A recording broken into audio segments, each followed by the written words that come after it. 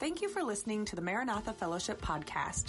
We hope this message will inspire, challenge, and encourage you to grow closer to Christ.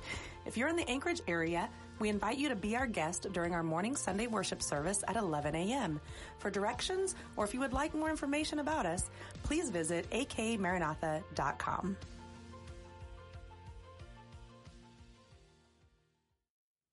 All right, good morning, everyone. It's good to see you. Let's dive right in. Colossians chapter 4, and we'll look at verse 10. And we've been kind of doing a Mr. Toad's Wild Ride through Colossians here. A little here, a little there. We were in chapter 4 before. We went back to chapter 1. Now we're in chapter 4 again. But I wanted to deal with something I thought was really important.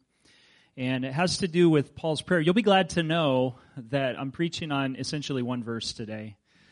But that doesn't necessarily mean it's going to be fast. So hold on, and let's concern ourselves with just trying to hear what God wants for us to hear. You know, when Paul wrote these letters, they went to a specific address to a specific people, and they opened them and they read them. It went to the church of Colossae, and they read that word, and the word that came to them is relevant to us today because it proclaims the same purposes that God had for them as it has for us. And so my hope is that we always mine deep in the Bible. And so when we come on Sunday morning, we're not going to be gospel light. We want to be interested in going deep and mining out all the truth that's there. And so if you feel that's not at your stage yet, hang on, because I think there's good things to learn. And God has some good things for us. When you commit your life to Christ, you don't just commit yourself to a certain religion or to going to heaven,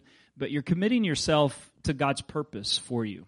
And there's a thing that we ought to know that sometimes gets passed by when we call for easy decisions, is that we're thinking that we're deciding between Jesus and some other options about who's going to rescue us from the problems in the world. Okay, and that's part of salvation. But the other part of it is that we're really giving our allegiance to a Lord, and that may not mean too much to us as Americans because we feel that we're autonomous. Each of us has our own power to choose, our own freedoms. That we can sometimes say we don't really have to answer to anybody, but that really is never true. Do you know what I mean? There's always somebody that we have to answer to. If you go to work, you got to answer to your boss. If you're a kid, you got to answer to your parents. If you're the president and you think you're the highest person in the world, you got to answer to the people, right? There's no escaping accountability. And then, here's one for you. All of us have to answer to God. Okay, so He's called us into a purpose. And so when we have made the decision that we're going to follow Him as Lord, He's already Lord. It's just a decision about whether we're going to agree with the fact that He's Lord and allow Him to be Lord of our lives. Okay, and when we do, what that means is that your life, I'm going to give it to you straight, your life doesn't belong to you anymore. Do you know that? That your life doesn't belong to you anymore. It belongs to Him. And if you need a scripture for that, there's many, but let me just point to one. You're not your own. You've been bought with a price. Glorify God, therefore, in your body. Paul says it this way. He says, I've been crucified with Christ. Paul died. And now I live, but it's not me living, Jesus lives. Okay, you see, he's made the exchange in his mind that it's no longer just my purposes, no longer just my plans, and my desire for my life. I don't get to act however I want to when I'm a Christian. What I have to do is I have to live in a way that honors and pleases God. Are you with me on that? And we may not like that all the time and every day when somebody cuts us off or the line's too long or we're annoyed with the other political party. You can fill in the blank there. Whatever the other political party is, you may be annoyed with that, but we don't get to act just however we want to. We act as those belonging to Jesus. Okay. So having said that, He has a purpose for our life, and there's a lot of freedom within boundaries. Like for the most part, if you want to follow a certain profession, so long as it's good and virtuous, if you can pray and you can ask God, unless He's got something else for you, you can do that. Okay. In some cases, He gives specific direction. Like I felt constrained, and others have in their calling, they felt constrained to a particular area of God's will. Okay, but He doesn't always do that in every situation. In other words, He may say to you, if you want to be a policeman, you can be a policeman. If you want to be a firefighter, you can be a firefighter. If you want to be an architect, you could do that. But his main concern is honor me in that life, right? And then for others, Paul describes it this way, that he may take them captive for a certain purpose.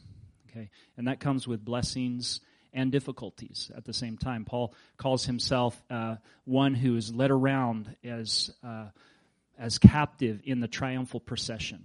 And he sees himself as in bonds, as prisoner to Christ. But Christ, when he sees himself that way, it's always with a little bit of tongue-in-cheek and maybe a little bit of affection as he says that, because he loves what God's called him to. But here's my point in all this. All of us belong to Jesus. Are you with me? And we got to do what he wants us to do. And so as we look at Colossians chapter 4, I'm dealing with one verse in particular, but I'd like to read a little bit of the paragraph here and just catch the idea, and you'll see where all this is going. Verse 10 with me. Paul is closing down the letter. He's been through the theology. He's been through the practicalities of living the Christian life, and then he comes to statements of purpose in a prayer. Verse 10, it says, "My fellow prisoner Aristarchus sends you his greetings, as does Mark, the cousin of Barnabas. You have received instructions about him. If he comes to you, welcome him. Jesus, who is called Justus, also sends greetings." You should know that that Jesus was a pretty common name, and so I think in the church, for clarity's sake, when this guy gives his heart to Christ, they say, "We got to give you a nickname, buddy," and so they call him Justus. And he sends his greetings. "These are the only Jews among my co-workers for the kingdom of God, and they have proved a comfort to me." Then he says, "Epaphras, who is one of you and a servant of Christ Jesus, sends greetings. He's always wrestling in prayer for you, that you may stand firm in the will of God, mature and fully assured. I vouch for him. He's working hard for you and for those at Laodicea and Hierapolis." So this city of Colossae sits in what's known as the Lycus Valley. It's in Turkey. And from where you sit in Colossae or Hierapolis or Laodicea, you can see the other cities. There's this broad valley, and you can see them all there. And so the gospel has come to these places. And this Epaphras is concerned about people coming to know Christ, and he's concerned about those that he knows that have become Christians. And so he prays a prayer here. It says that he always is wrestling in prayer. The Greek word that stands behind that, we can't necessarily read back into it, but it's interesting. It is the same word that we get our word agonize from. He agonizes for you in prayer. And so he's praying for these believers. And when we hear what he prays, we can hear something of the purpose of God for every Christian. Because this is what God wants for every Christian. He has purpose for us. There's the general purpose that God has for all Christians. He wants us to be saved. He wants all men to be saved. It's not God's will that any should perish, but that all should come to repentance. He wants us to live holy lives. It's God's will for us to live holy lives. He wants us to be people of prayer. We know that. We know that he wants us to be responsible citizens. Remember those verses about live quiet and peaceable life, that you may have a good witness. He wants us to be good members of our family. Come on, it's true.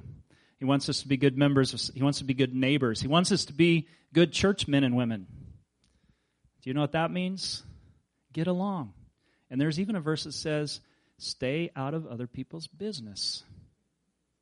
You know, there's a place for that, to stay out of people's business. There's some things that we, because of accountability, we have to address, but there are other areas where we just need to stay out of people's business. And so there's instructions like that, and God's got great purposes for us. But we can see something of what this is right here. This Epaphras, we hear about him in some other places. He's called my dear and fellow servant in chapter 1, verse 7, faithful minister of the Lord on our behalf in verse 7, chapter 1, verse 7. One of you in chapter 4, verse 12, which I think means that he's from that area and that he's a Gentile, and a servant of Jesus Christ in verse 12. And so it tells us something about him. As he's agonizing in prayer, he's praying some things would happen in the lives of these believers. And I would like to point those things out. The question that came to me is, why include a prayer? Why do you think a prayer is included in the Bible? Why take the time to record that? Of all the things that are left out, we know almost nothing of Jesus' childhood, but we have a prayer that's been prayed from Epaphras. Okay? I think if we were honest with ourselves, we'd like to know a little more about that. And you could tell us a little less about the prayers that some people prayed. That sound unspiritual? Maybe a little bit. But, I mean, if we're honest with ourselves, aren't we a little curious? Right? And yet there's this prayer, and maybe it's not quite as interesting as the facts of Jesus' childhood. But why do you think that it would say that? Was it to warn them that they should live a certain way? God gave us the details of this prayer so that we would know this is His purpose for each one of us. So as you look at the prayer that's prayed, I'd like you to notice some things here. First of all, notice that as He's always wrestling for you in prayer, it's that you may stand firm in all the will of God, mature and fully assured. There's 3 parts to this. If you're reading the ESV, it could be 2 parts because it takes that we're to stand mature and fully assured. But I'm going to address these 3 parts as it is in the NIV here. But I'd like you to notice the phrase, in all the will of God. Do you see that there in the Bible? In all the will of God. Notice it says, in all the will of God. This has something to do with the different circumstances Christians find themselves in. Do you have circumstances? I bet if we went around and talked to people, what are your circumstances? I mean, that's kind of a boring way to start a conversation, but if we did, we would find out that some people are going through some things right now. Hard things, maybe very, very difficult things they've never been through before, and they're scared. Maybe you'll find that some people are going through some very exciting things. Babies are about ready to be born, and a new life is coming into the world, and there's preparations that revolve around all of that. And there's some that are coming to the close of their story. And so as we think about all of these different circumstances, this is probably what Paul is referring to here when he talks about in all the will of God. The circumstances Christians find themselves in lead to some big questions. The first question I think it leads to is the purposes. What purposes? What is God doing or want to do in me? Have you ever asked that question? What is God doing in me, or what does He want to do in me? It's a good question to ask. God's purpose for each of us, if we're to give a general statement about this, is to make us like Christ in our character. Let me give you 3 references. I won't quote them, but Romans 8:29 has to do with us being conformed to the image of Christ. Ephesians 4:13 talks about growing up into Him who is the head, even Christ. 1 John 2:6, anyone who would follow after Him must walk as Jesus walked. Okay, so this is God's will for every one of us to make us like Christ.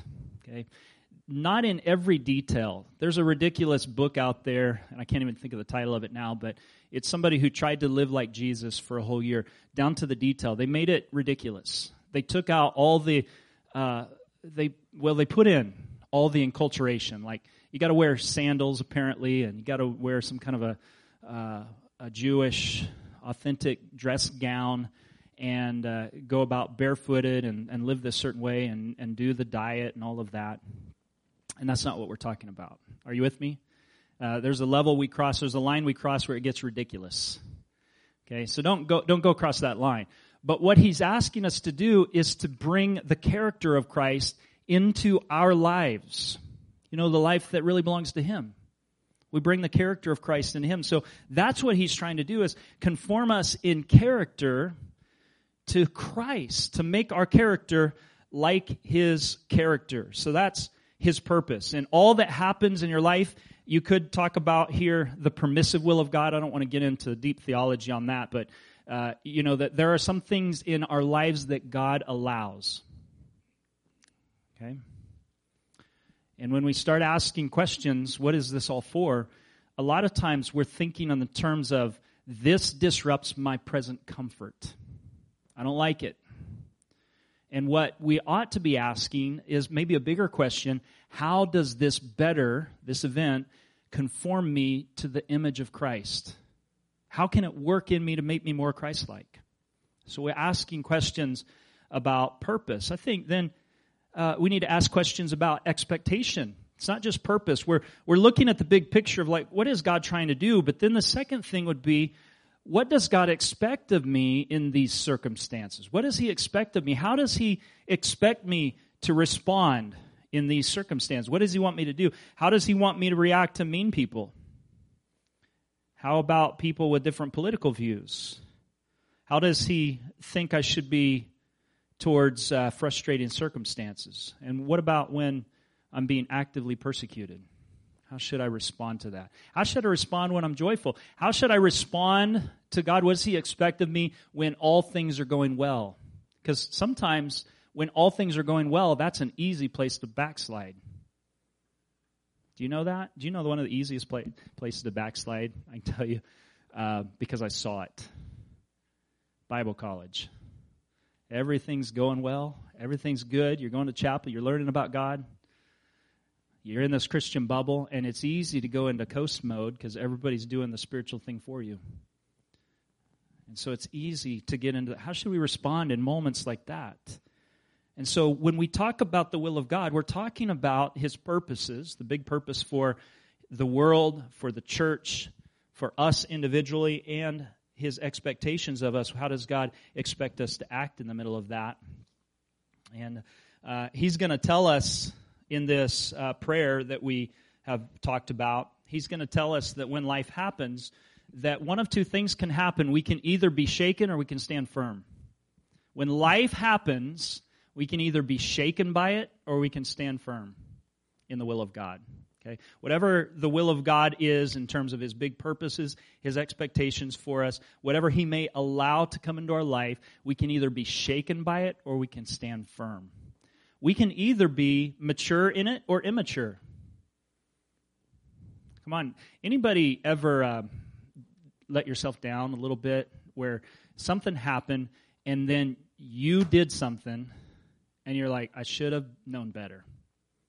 I'm more mature than that, or I thought I was. Can anybody relate to that? Like, I really or sometimes your spouse can be a great prophet from God. Not in my house, because I'm the prophet. I'm just kidding. No. But the spouse can be the great prophet from God and tell you were acting childish. That's a hard one to hear, isn't it? Because if there's one thing that adults don't want to be accused of is being childish. Because we're supposed to have grown beyond that and be mature. Or when we face life circumstances, we can either be convinced or confused. Either convinced or confused. So let's talk about this. First, I want to mention the first thing he prays about, that Epaphras is wrestling for these believers in prayer. He wants God's help and His work to happen in these believers so that they can stand firm, so that you may stand firm. This has to do with a certain kind of conduct. Though life may change around us, we really don't have to let it change our commitment to God. Do you know that? Life's happening around us all the time. And if you want to, sometimes we think, man, these are hard times. They are. But you know, probably every generation has faced hard times. Every generation has faced hard times. And we think that because we've had it so easy for so long that all of a sudden we've become these victims of the present day situation. However, we've been so victimized by it. And we think that it's the end of the world. Well, Jesus is coming back. He's coming sooner and sooner every day. You know that. Okay? That really isn't the issue, and we can't know the day or the hour, so what we have to do is live in light of His coming and expect it. But then He wants us to act in a certain way, and we shouldn't let our commitment to Him change based upon the different winds that are coming through. I know that sometimes when things come, they can shake us. Like, I didn't expect it to go down like that. And we slip away, or we get disappointed with God, or get offended with God or somebody else. And sometimes it's not even God. We're offended with other people. And we're like, if that's the way Christians are, I'm not going to be around them. And pretty soon we get out of fellowship, and I think we can get weak when we're out of fellowship because we need each other. And we can start to find our lives slipping away. And one of the things that happens, both spiritually and psychologically, is that when you get isolated, you get weird. It's true.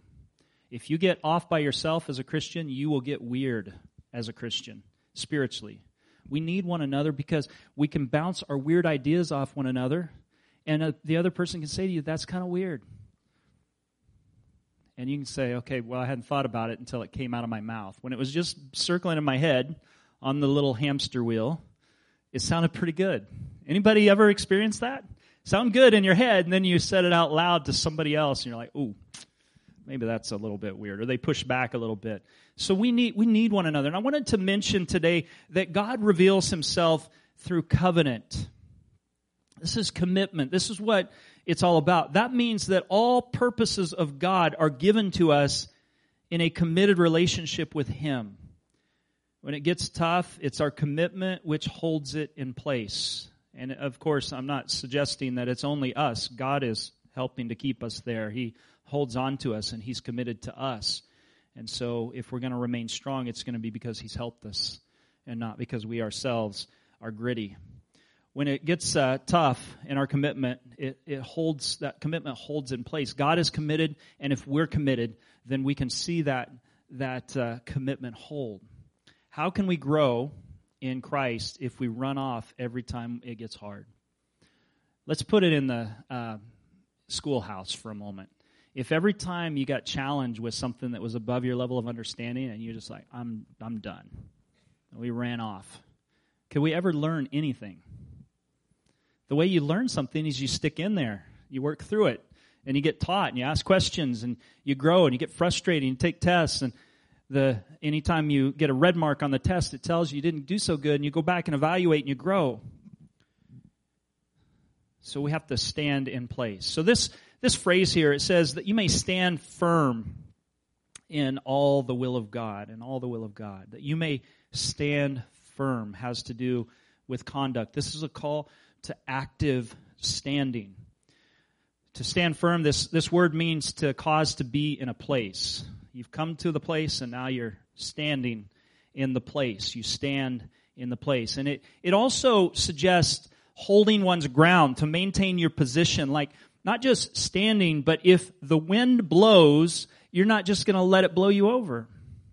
If somebody shoves you, you're not going down easily. You understand what I mean? This is the picture that's being given to us of stand. Epaphras knows the challenges that the Colossians face. And we know the challenges that we face. That if we're going to succeed in our Christian life, if we're going to grow, if we're going to advance, if we're going to become what God has purposed for us to be, we're going to have to stand firm. And that means when winds and waves come, that we don't bow to those. We stand firm in them. This word served to characterize the end of a movement. So when you stand, you've come to that place, and now you stand in it. You've come to that place, and now you stand in it. It's the end of a movement. You moved in that direction, and now you're standing. So to illustrate that, you got up this morning, and probably, if you're like me, this is the thing that always stressed me out on Sunday mornings. My mom moved through the house like a whirlwind. She's preparing a roast for lunch after church. She's getting ready. I don't know what all was happening, but all I knew was footsteps were happening rapidly through the house. There was a lot of movement. And we're moving into my room. Luke, get ready. Oh, we got to go to church, which I didn't want to do. She made me go. And then we got into the car, and we drove to the church, and we got out of the car, and we walked into the church, and we got into our pew, which you ought to be thankful, because our pews were hard wooden pews with no padding on them. We stood there when it was time to worship. We sat there when it was time to sit. So we had made progress all the way up to that point, and now we're here. And that's just an illustration of what this is talking about, is moving in a direction until you come to the place to stand. To stand is a decision. It's a position of faith. And so you've made a decision to follow Christ, to let Him be Lord. Now it's time for you to stand in your decision. And that comes with a sense of resistance. We resist certain things that work against our standing. Maybe the Spirit has that in mind here, that having arrived at what the will of God is, stand in it. You know the purpose of God, stand in it. Don't be moved from it. It's kind of has the feeling of digging in your heels against things like temptation and distraction. We need to do that, don't we? We need to dig our heels in at times and say, here I stand. I think Jacob said he was reading Ronald Bainton's Here I Stand, the biography of Martin Luther. And there's something heroic about saying, here I stand. I'm not gonna move from this spot. And so when he calls us to stand, we stand in an active way. Stand isn't passive, by the way. It's active. You have to consistently resist the ability to move. I'm impressed with the Queen's Guards. Anybody know what I'm talking about? They stood up. She's now passed. I don't know if you knew that. Sorry to break the news. The Queen is gone. Long live the King, right? But what do they call those? They call those guys beefeaters. They have the big hats, and they stand out there in front of the palace, and they don't move. I don't even know. I know at the Tomb of the Unknown Soldier, the guys they have to blink at a certain interval. Everything is regimented, and you get the sense of stability that stands there. So stand is not passive. If you ever stood for a long time, you know how hard it is to stand. Anybody understand what I'm talking about with that? It can be hard to stand in the same place.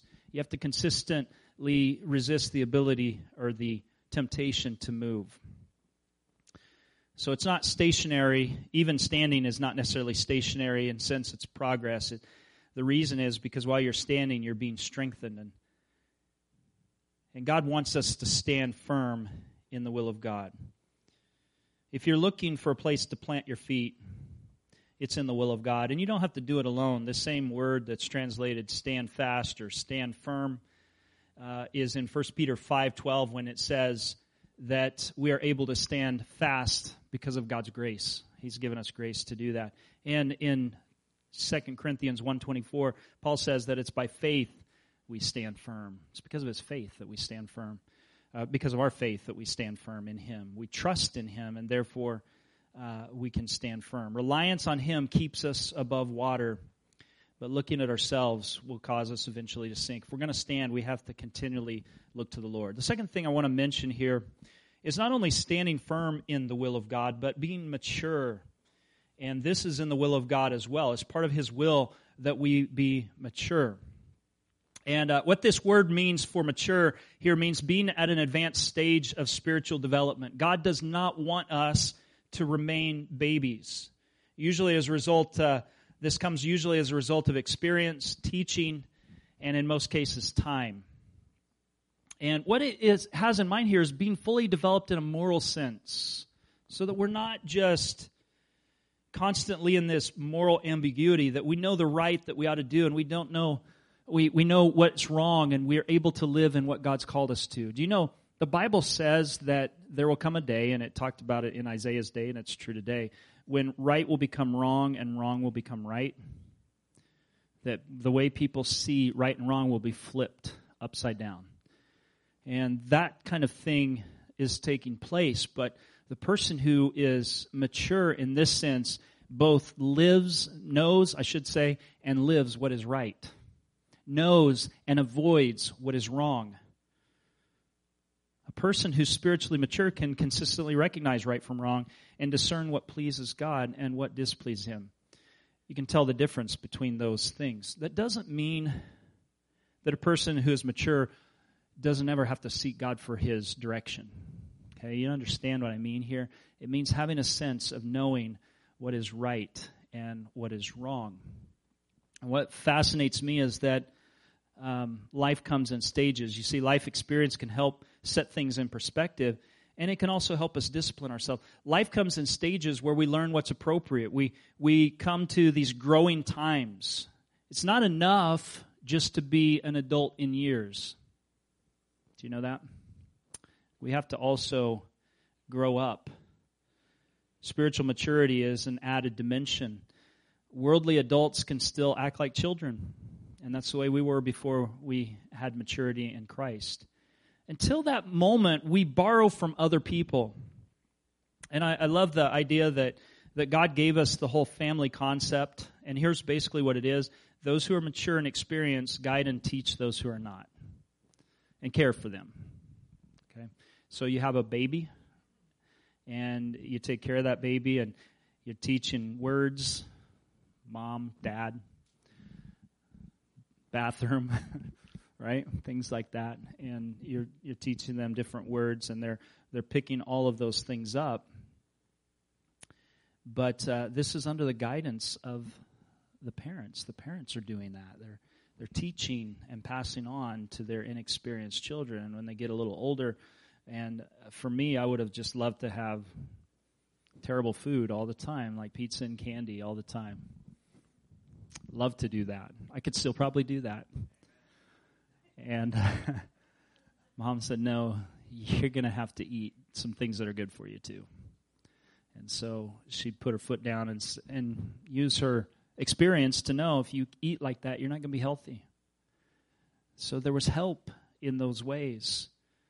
And as you're guiding your kids, if you've got teenagers, I'm sure that this is the case too, and they're going through relationships and stuff. You may have to tell them, it feels like the end of the world now, but it's not the end of the world. You'll survive. I've been there. I know what I'm talking about. And maybe they face a disappointment at school or something like that, and you can help them through it because you've been there. And I think for me, when I was a young pastor,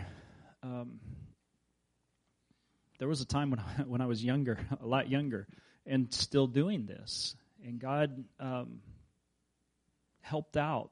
And I was relying on the Holy Spirit, but I also looked to people who were older than me to help because I didn't know a lot of things. And so I'd ask myself in some circumstances, what would the other pastors I know do in this situation?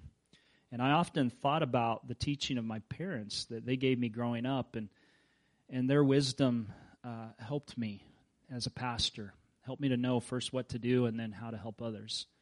And so I was really grateful for that. That's the family dynamic, is where when we don't have maturity of our own at this moment, because some of it comes through time, we borrow from others.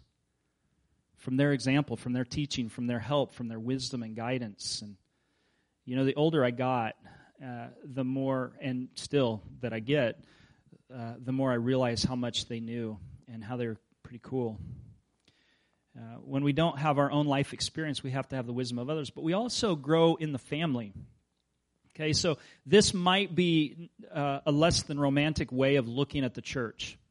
But when God calls us, He puts us in the church with people who are a little bit different from us. We're not all the same. He's brought us together. We're not all the same. And so we have different preferences. We have different avenues in life. We have different socioeconomic placements. We have different tastes. Some of us are melancholy. Some of us are, what's the other one? More sanguine. Is that right? The opposite of that. All right. We have different personality types. Some of us are abstract randoms, and some are concrete sequentials. Right? And He's put us all together, and He said, love each other. That's hard at times, isn't it? Sometimes we don't know how to joke with one another. You're saying something as a joke, it's taken seriously. Sometimes people are saying something seriously, and you're taking it as a joke. And we have this struggle of communication that takes place. But all of this is geared to bring us to maturity. See, maturity is not just knowledge that we need. We also need to be mature in doing good. The family is supposed to be that committed group of people where we learn to get along and prefer others over ourselves. We're not just going to run away. We're going to stick together. We're going to work through it. And we're going to be all better because of it. We're going to forgive offenses. We're going to care for each other's needs. We're going to prefer others over ourselves. It's in the family that we're learning not to be all about ourselves. If you're not learning that, I would encourage you to get more involved. Well, why would I want to get involved if that's the way the church is? That's the way every church is. We're brought together into this place to grow. You start caring more about the interests of others. You cry and you laugh together. We stop thinking only of ourselves, and then we grow. I want to keep something in mind before we move into our final point here, is that Paul says that Epaphras is wrestling in prayer for you. And what that tells me is it takes miracles to make them mature. Okay? He's wrestling in prayer. What's he praying for? He's saying, God, help them grow up. Look, that's what pastors ought to be praying. God, help everyone grow up, including myself. That's what parents ought to be praying. God, help my kids grow up. Not just get bigger and need taller jeans. Help them to grow up in their personalities as well.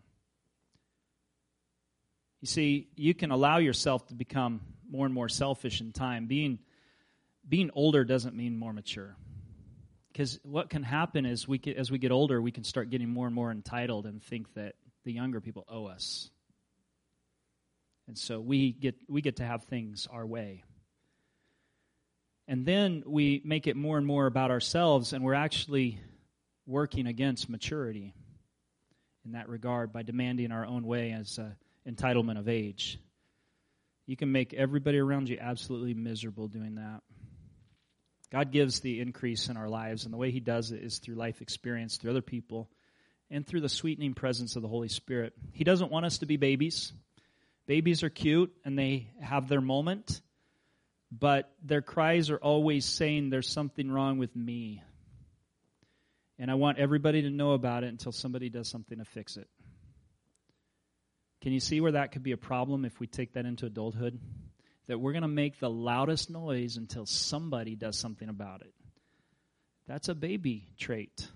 And it's cute when it's a baby, but I'm sure moms wake up in the middle of the night and go, when is this baby going to stop crying? When is this baby going to grow out of this phase? So it's okay when you're in that phase, but the goal of parenting, I think, is, as a parent myself, right, is to raise them to a place that they can do a lot of things for themselves.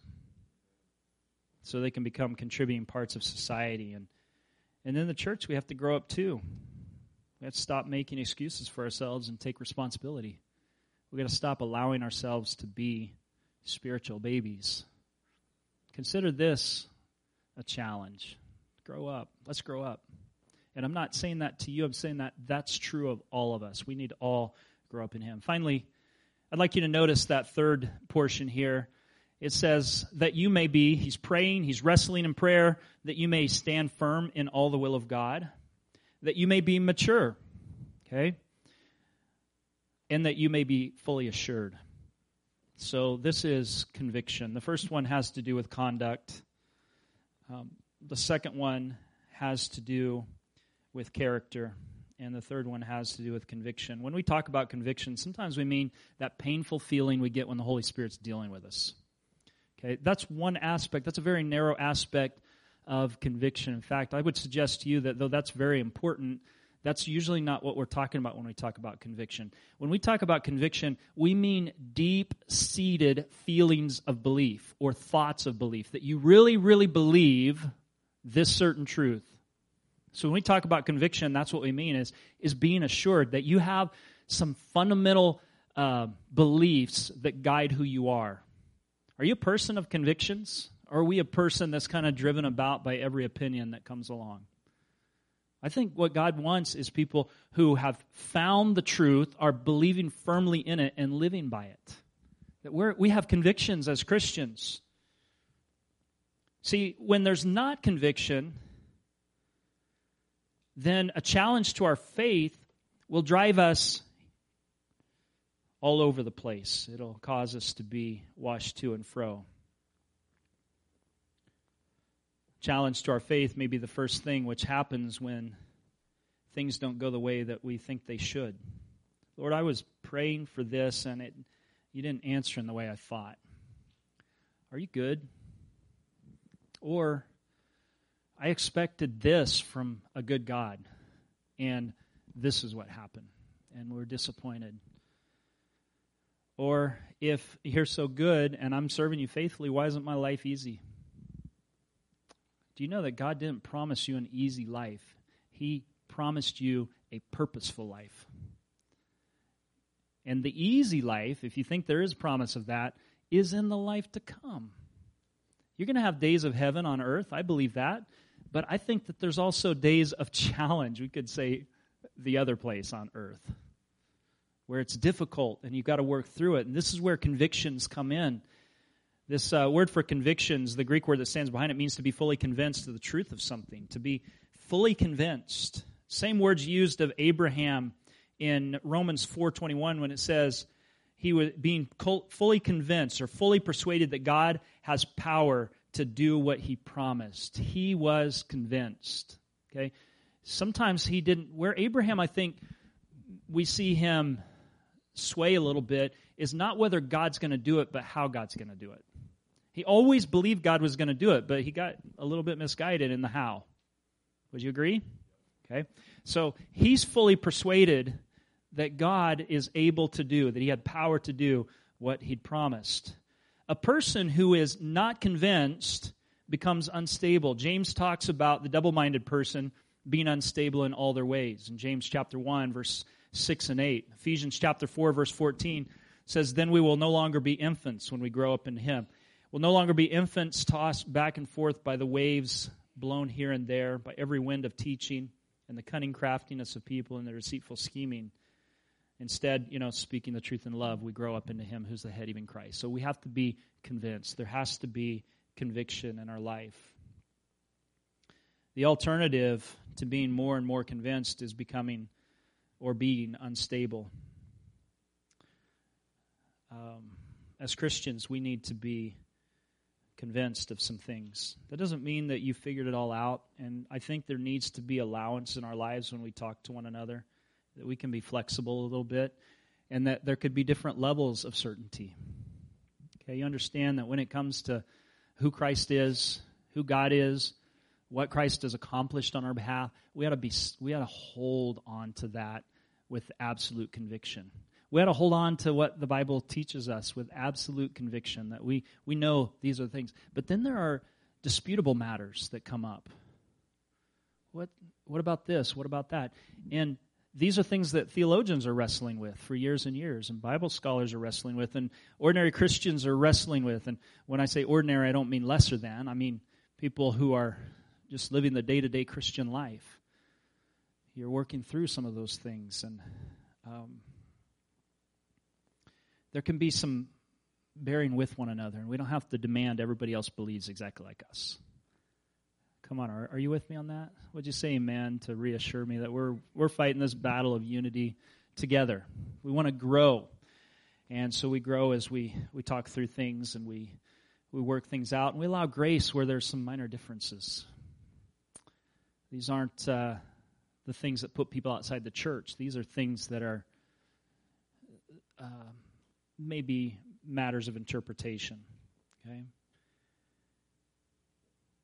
Well, I've been around Christians my whole life who believe that God can speak to us individually, and I think if we know God's spoken to us, we ought to hold on with deep conviction.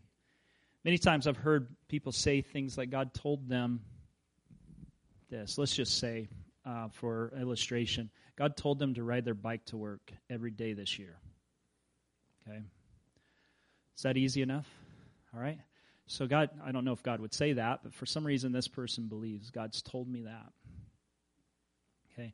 I think when people say that God has said something, they ought to stand by it. Right? If it's God's will for you to do that, and He said it, and you're convinced of it, and you've told everybody it, you better follow through with it.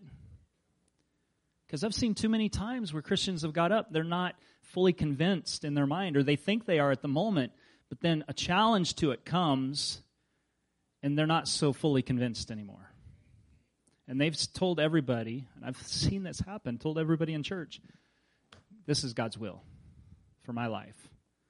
2 or 3 weeks later, when the intensity and the excitement of that proclamation has died down, they're not doing it anymore. And that tells me one of two things, that one, probably, God has never said that to them, and they wanted Him to say it to them, or they imagined Him saying it to them, or they ate too much pizza before they went to bed. They dreamed he was saying it to them. Or 2, they are flaky and disobedient. Because if he said it, they better be doing it every day. And you know what the fallout is? The fallout is that kids who are watching, I know kids who've grown up in pastors' homes who've seen church people do this, and they start to question whether God even speaks to people. Because we've been so flaky.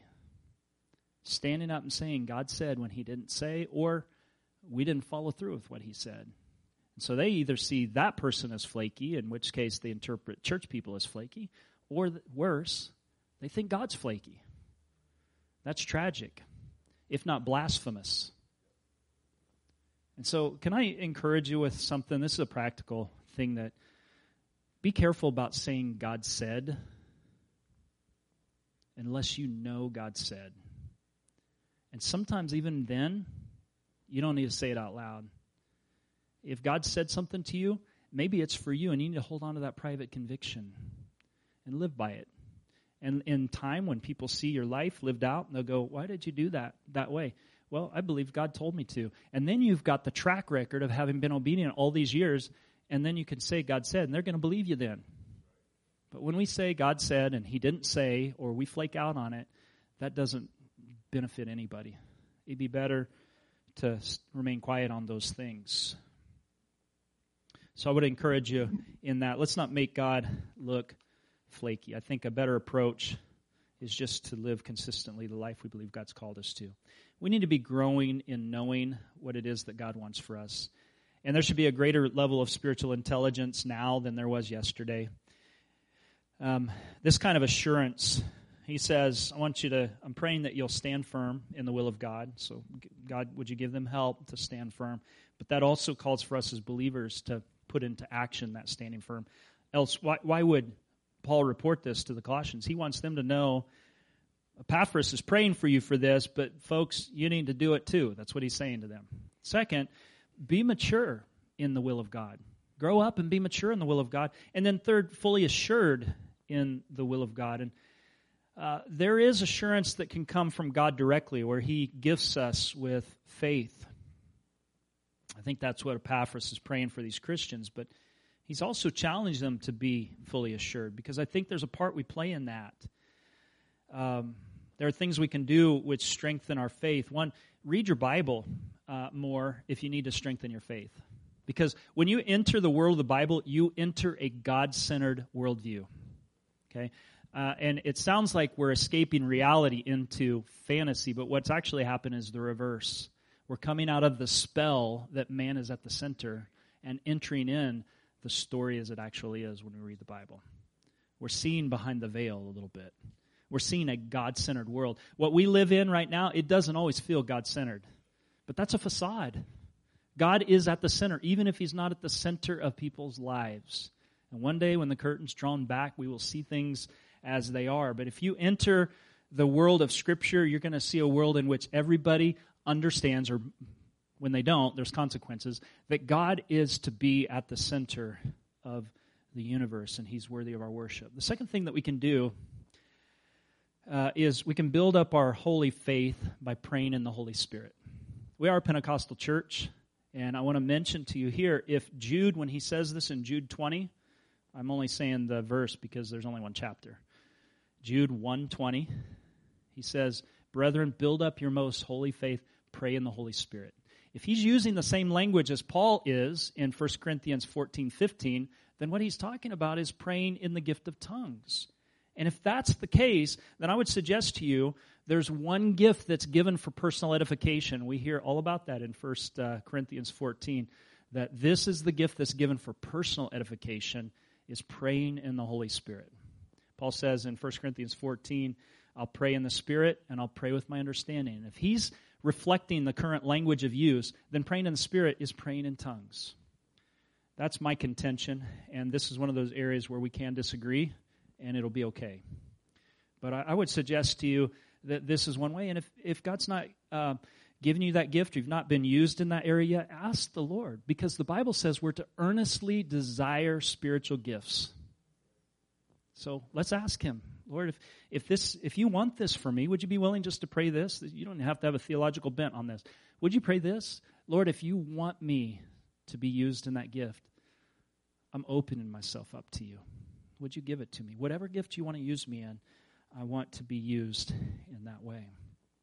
Third, and this will help build up our faith, is we can commit ourselves.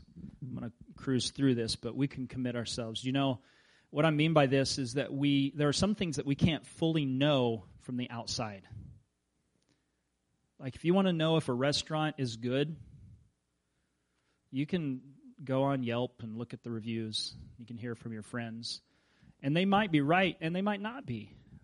But you could go there yourself and taste and see if the food is good. Does that sound like a verse? You can also taste and see that the Lord is good. There are some things that we can't sit on the outside and observe, that the faith comes in the committal. You know what I mean? I'll tell you, yesterday we went door to door. We passed out loaves of bread. I always get nervous every year. And I'm a pastor, and I shouldn't be probably nervous about that, but I am.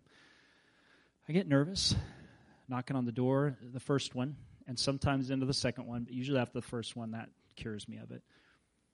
Knocking on the door, and we just say this simple thing.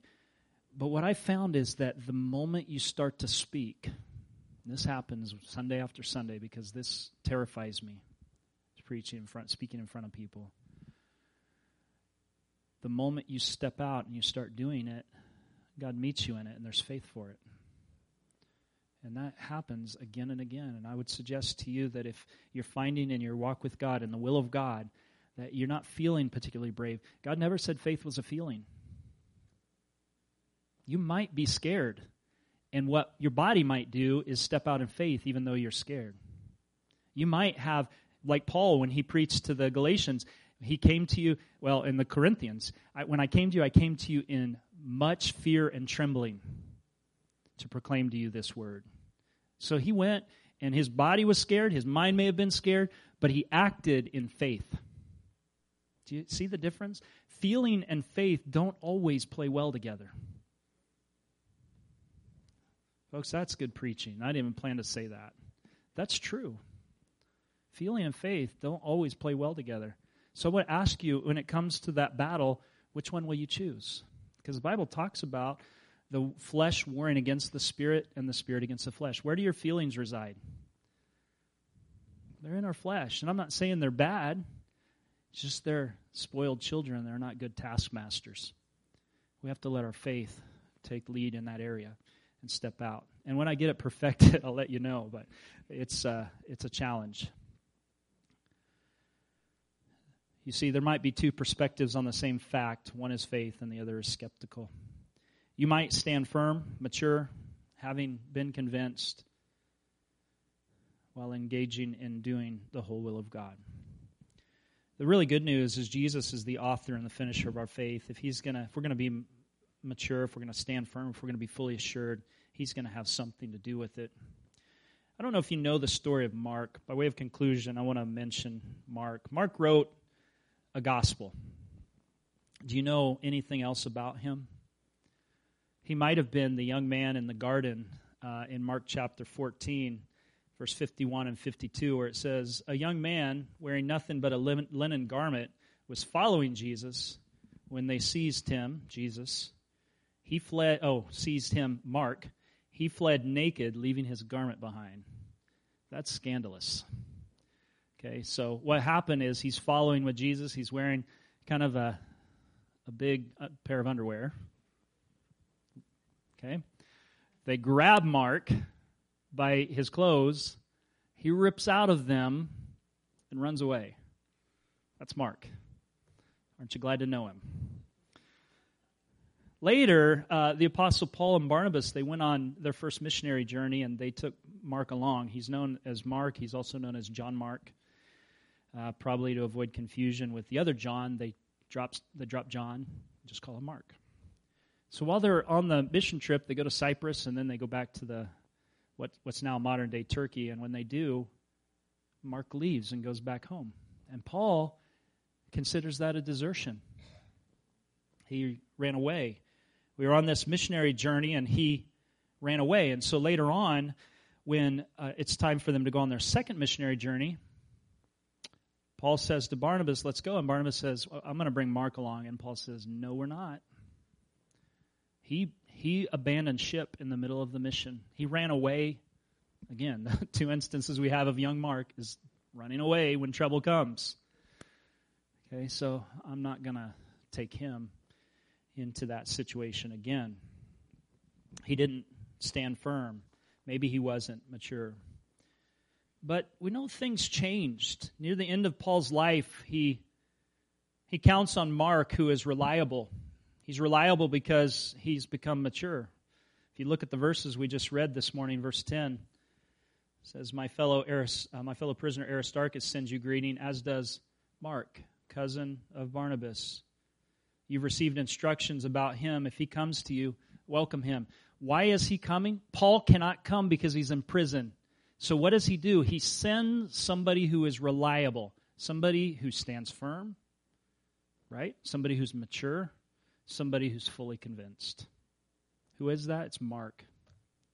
Mark, one time, ran away. I don't know why he ran away. Was he homesick? Did persecution get too bad? Was the missionary lifestyle too hard? Did people eat weird food and he couldn't stand to do that? I don't know what it was, but he didn't stay the course. But now, later in life, Paul says he's valuable to me because he grew up. He's fully persuaded, and he stands firm. He went from being Mark the flake to Mark the mature. And he becomes a man who can be counted on, so that Paul sends him to Colossae. Then we have Archippus. This is in verse 17. It's one of the last verses in Colossians. Tell Archippus, see to it that you complete the ministry you have in the Lord. Okay? Don't flake out, Archippus. Okay? Be fully persuaded in what God's called you to do in his will. Be mature. Finish the work God's given you. That's what mature people do. They stand in. They stand firm in what God's called them to do. If it's our tendency to run away every time it gets hard, I would challenge you, by the help of the Spirit today, learn to stand firm in what God's called you to. Don't run away. Okay? Second, if you feel, man, I'm not quite there yet, keep growing. And the way you keep growing, stay plugged into God, into his word, into the people of God in prayer. Stay plugged in. God wants to cause us to be mature. And then be fully assured. This is something that comes more and more with time. I found that some of the things that were central, I've become more and more persuaded with in time. Some of the things that were not so central, that have become clear to me, I've become less concerned about. But in the important things, I've become more fully persuaded. And that's what God wants for you. He wants it for all of us, so that we can be the kind of Christians he desires for us to be. Amen. Stand with me if you would. Thanks for your attention today.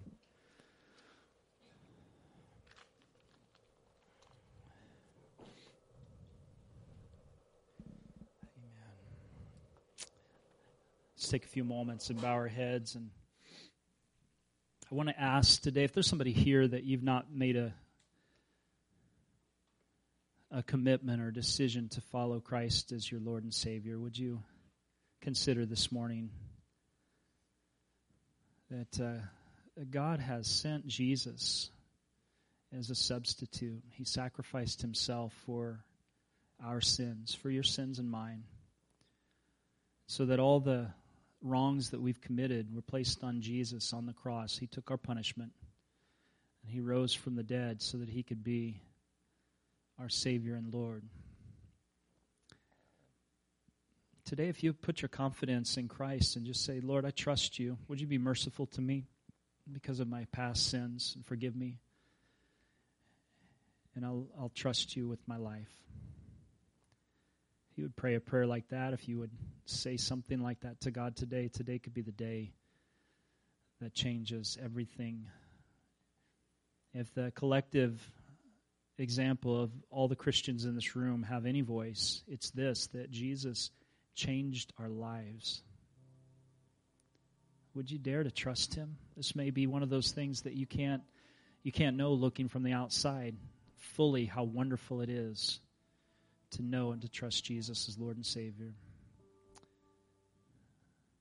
So I'd ask you today, would you say, Lord Jesus, be merciful to me, a sinner. Trust yourself to Him. Believe in Him. And I would encourage you, let somebody know, let somebody here know that you've made a commitment to follow Christ with your life. I think the message is directed majority to those who are trusting in Christ already, that we would be those who know the will of God and we stand firm in it. We're not swayed by the tide of moral ambiguity. We're not pushed by this world's ethics. We're not driven off course by claims of other Jesuses. We think about how when Jesus said, some will say, here is Christ and there is Christ. Don't go out looking for another Christ. You found Him. You've come home. If you know Jesus as your Lord and Savior, stand firm in Him. Don't be looking elsewhere for something to supplement with Jesus for your spiritual life. Today I would encourage you to be mature in Him, to let God do that maturing work and to stay the course. You don't get mature by bailing every time it gets hard. You grow mature. You become disciplined in your Christian walk by standing firm and standing in there and being willing at times to make mistakes and learn from them and grow from them. Be mature. And I would ask you today to let God do that work of convincing you fully, changing your mind. You know, salvation is you enter a long process of having our minds changed to conform to His way of thinking. We come with so much worldliness in our thinking, and we're bombarded with it in all kinds of media. We have it naturally because we are born with a kind of self-centeredness about us, and so we have to learn to think the way that God wants us to think, to change our perspective from a me-centered world to a God-centered world. He's at the center and not us. And so would you allow God to make us fully persuaded? I'm going to open up the altars if you want to come, but I'd like to ask for all of us who desire this kind of life. This was what Epaphras prayed for the believers at Colossae.